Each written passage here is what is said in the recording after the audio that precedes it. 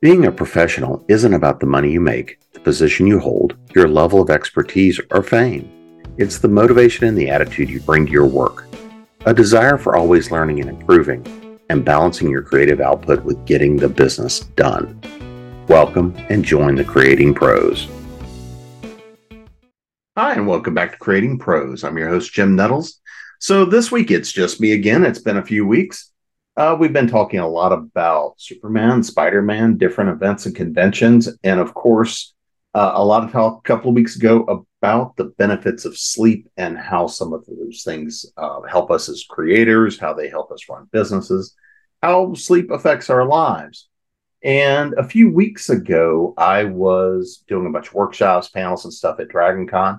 And one of the ones that I did was about how do you run a side business? How do you do a side hustle? How do you approach running the work, doing the work, and what does it mean to really run a business? And I started that with the idea of, what does it mean? One of the first things I said in that was the idea that I really hate the term side hustle. I really hate the term hustling like that. A couple of reasons for that. Number one, there's a lot of connotations around this idea of the side hustle. Hustling means you're always moving, you're always looking, you're always trying to find that next edge, that next piece. Well, is that always beneficial? Is that always valuable? How do we look at and deal with, quote unquote, the hustle? Instead, what I told everybody in that class, and I've taught in many other workshops, is this idea: is that running a business is a lot like growing a kid. When you're starting something, when you're trying to even just come up with the idea, how are you going to do it? How are you going to approach it? What are you going to do? It's very much that idea of taking an idea, formatting it, growing it, building it, and then taking the steps to execute on it. And diving into that, one of the things I talked about, and we'll do some incoming episodes, but I was talking about the core components for any business. And this is one of the places I started. And if you look, there's 5 components to any given business. First of it is the foundation. It's the basis on which you're building. This includes, what are you making? What are you doing? What are you creating? The people. Who am I dealing with? What am I doing with them? How am I interacting with them? Who are my customers? Who are my vendors? Who are my partners?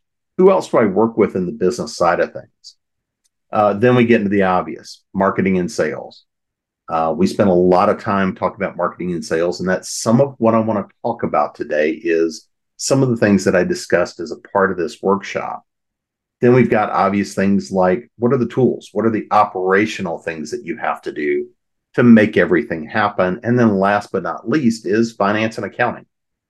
Finance and accounting is often the least sexy part of all of this, but it's also the important part of it. You're running a business. You need to be keeping track of your numbers, the money, all of these kinds of things. And as we talked on and went in through it, and I started talking questions and taking questions, a lot of everything came back to my question of what's your why? Why do you want to do what it is that you're doing? Why do you want to start a business? Why do you want to become an author or a creator? Why do you want to become an artist? Why do you want to sell merchandise at conventions and events? And looking at this idea, I was talking about the importance of why. Why your why is important. Your why is important for a lot of different reasons. First and foremost, your why is really your motivator, your driver. If the only reason for your why is to make money, a lot of people can do this effectively, but realistically, most people can't. If money is your only driver, making money, making a living is your only driver for opening or creating a business, then very likely you're going to run into a lot of problems and a lot of headway. Because honestly, if that's your only driver, a lot of the time, working for somebody else and just having a job is way easier than trying to do the things it takes to create and run a business. The second thing about why is this, is that your why is an important part of you, your company, and your products, the things that you make and do, whether you're doing this alone and by yourself or whether you're part of some large, huge corporate entity. But your why is really critical. And the reason I say that is your why is what gives part of its identity, its personality.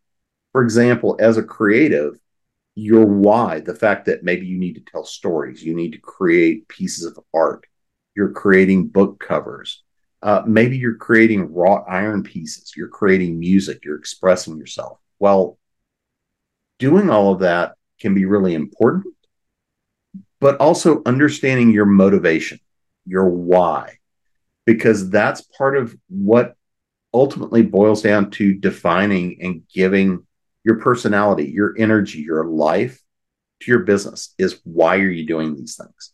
Is it because you feel it's a strong calling? Is it because maybe because you were already doing something creatively that opportunities presented themselves? There's a lot of reasons and a lot of things that come up with creating and understanding why, but at the same time, often we don't entirely ourselves have that focus. We don't fully understand ourselves, at least not until later on, why we elected to go down a certain path. Another thing about our why is this. If we look at why, if we look at our missions, our drives, our focus, we can look at companies, for example, like a Tom's Shoes, right? They they're interested in creating kind of cool, artistic, creative product. Hopefully it's comfortable to wear, all this kind of good stuff. At the same time, part of their why is their mission to also put shoes onto people that are not able to buy them. For every pair of shoes bought, they're giving away a pair. If you look at other companies that have sometimes charitable missions or nonprofit missions that work in conjunction with what they're doing, or you look at potentially projects where corporate entities or business entities will be making large donations to given causes. Well, part of the reason you can do that is because it looks good politically, it makes good for PR. But at the same time, making charitable moves, making things that give part of us as an organization and the people that make up an organization really is not as effective unless it ties into the why of the company and the why of the people that are doing it. So how does that affect me, or how does that affect you if you're a solopreneur? You've got a couple of people you work with. You're doing things creatively. Well, understanding your why can be just as important. We've done shows over the last year talking about everything from activism and the importance of activism, art, creativity, the things that how art can change the lives of the people that consume it, that read it, that have artwork on the walls, that listen to music, but also how this transforms the creators. And part of that transformation comes because of their why, their reason, the reason that drives them. Because why is also something that influences what product you create, what output you come up with, what designs you may create. It's part of what influences the customers you reach. It's part of who your customer is, who your partners are, the things that will work. It's part of what leads you to your marketing. And in the workshop I taught, this wound up being a large part of the conversation. Your how can often be one of the most important facets of your marketing. If we look at the idea of how we tell people who we are, how we tell people what we do, because quite frequently people may be interested in and buy art and creativity for a particular purpose, particular reason, particular aesthetic. But the reason that they stay engaged with it, the reason that it has meaning, the reason that they come back and buy more books, more artwork, more music, is because it touches them in a certain way. It connects with the consumer in a way that other things don't. This is part of that idea that If you're trying to create something that reaches everyone, you'll reach no one because you're trying to service everyone and you can't do that. Well, part of your why, if you're telling stories that are evoking a certain emotion, conveying a certain experience, if your music, your art tells a certain story, the people that connects with will be important for them. But the reason that it can connect even further is if those people learn why this is important to the creator. This is how people start to feel that personal connection between creator and consumer, user, is because if I've written a story and that story is about loss and grief and heartbreak, and maybe I'm reading a romance that is going along those lines, or I'm telling the story of the loss of a parent and, a pet, a child. When somebody reads that, they may get to experience that in a very different way that either helps prepare them for something that's coming or helps them deal with an experience. Or maybe at the same time, if I'm writing something that is that straight up romp of an adventure that is twisted humor and dark fun and all the rest of that sort of stuff, you never know when the person that picks that up and reads that is going to get lifted in their day because it lets them get back to work. They read some at lunch or they read something on the way to work, on the way home, listened to the audiobook. Well, if I know more about the creator and the reason that story came to them, if I know more about how this reflects who they are, the things that they're currently going through, the things they may be processing, things that they want to experience and understand, well, then I can often find a much deeper meaning. I can find a much stronger message and connection to the work, which then also means that if I've connected with you now in that personal way, I'm also much more likely to want to connect with other things that you've done in the past or things that you will do in the future. And it's things like this. The more that people begin to understand why we do things is a way that people can understand who we are and what we're offering to those people. One of the things I talked about a bit in the workshop, and I've written about, I've talked about a fair amount over the years. If we look back 20, 30 years ago, writers, creators, creatives, really you had no real connection to them. You had no opportunity for that. Maybe there was an occasional article or they showed up on TV somewhere. Maybe you were at an event, you got to meet them. But realistically, you weren't going to get that opportunity to have much real interaction with them. Or maybe you wrote a fan letter, you got some emails, some letters back and forth, things like that. But again, it was very limited. And if you were able to create that personal connection, it was very one-on-one. For example, when email came about, that meant that a lot of people were able to communicate in a new way and reach out and having that personal communication. If we go back before that, fan letters, things like this that would come in. And when you get even an email, much less something that is written in person, these are the sorts of things that have great meaning to the creator when they receive those. Well, these are the ways that we create some of these personal connections. Understanding that is if I know who I am and I know the work that I'm creating, I know why I'm doing things. Had a conversation with somebody that is retailing a lot of science fiction, fantasy type product, right? They are a reseller for a lot of the merchandise at conventions and things like this. Well, the question would be, how creative is that? Well, the truth of it is, part of that started because of their own fandom. Part of that started because this was their way of connecting deeper with a fan base that had great meaning to them. This is a way of seeing and experiencing and connecting to products and merchandise that had a great deal of meaning for him. And the idea of I'm retailing, I'm selling, I'm merchandising, I'm carrying things that have meaning to me means that those people that come to me to buy from me also get some of that connection. Even though they may not be creating any of the product, they're helping to curate what they carry. They are making decisions about what they may buy or resell.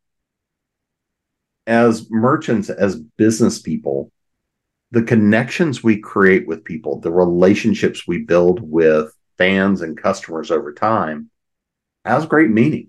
If I look at a lot of these moving pieces over time, one of the big drivers is that why. Why do I elect to do this and not that? Our why can help us make more informed choices about decisions we make, work we create, the timing of when we do or do not do things, projects we take on, partnerships we may get into. The more connected you are to your why, the more connected you are then to your how, your when, your what. Because if you're trying to do things that don't connect to your why, then those other things are much more likely not to happen. They're much more likely not to succeed or be as successful as maybe other things could be.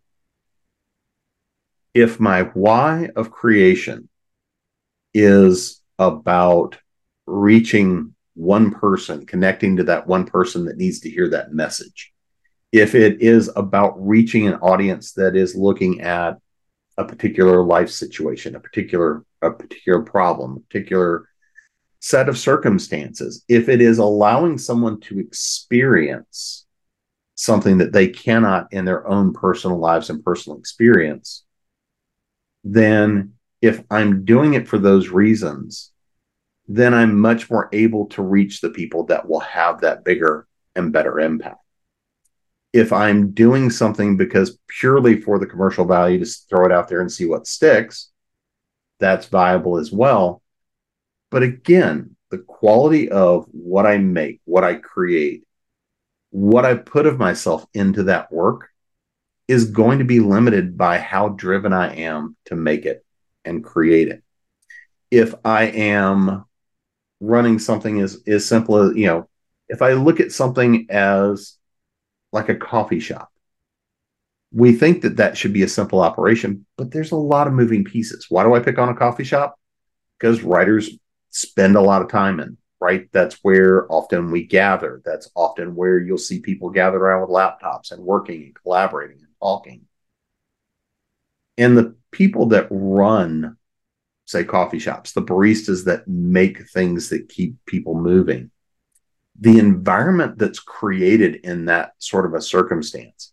Look at the difference between a chain like a Starbucks and maybe the one local guy who's doing it because it's what they love to do and they're driven by that experience and what they can bring. It attracts two different audiences. Yes, they may be delivering similar product, but it's also about the environment you're walking into. Or even think about if you are talking about a chain, think about something like a Starbucks. Even though it's largely the same, there can be differences from location to location that have the places that are somewhere that is more comfortable to go and sit and have a conversation versus the places that are much more geared towards get in, get your caffeine, and get out. Our why feeds into all of these kinds of decisions.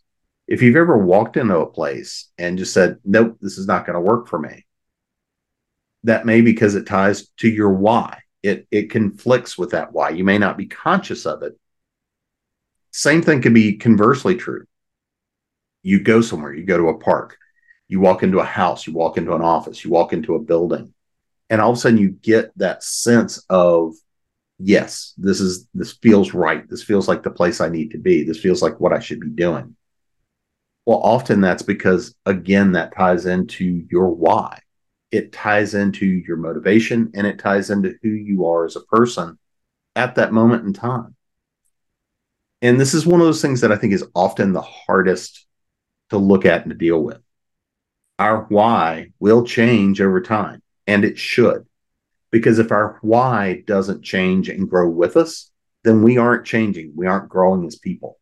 And in creative industry and in creative business, as well as in life, if you're not changing, you're not growing, you're not adapting, you're not developing with what the experiences of life give you, then you're kind of missing the point of the ride. Part of what creative businesses are there to do are to allow people to express themselves and really become a part of not only their own journey through life, but to become part of other people's journeys through life. If you're lucky, you'll touch or impact some number of those people where the product you make, soaps, candles, music, books, whatever it is, if you're lucky, you'll touch some number of those people, and those people will want to come back and support you. And if your why lines up with their why, then you're much more likely to do that.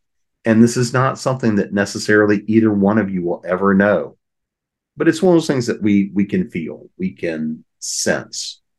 When we take action, we know those things that feel right or feel done or don't at the time.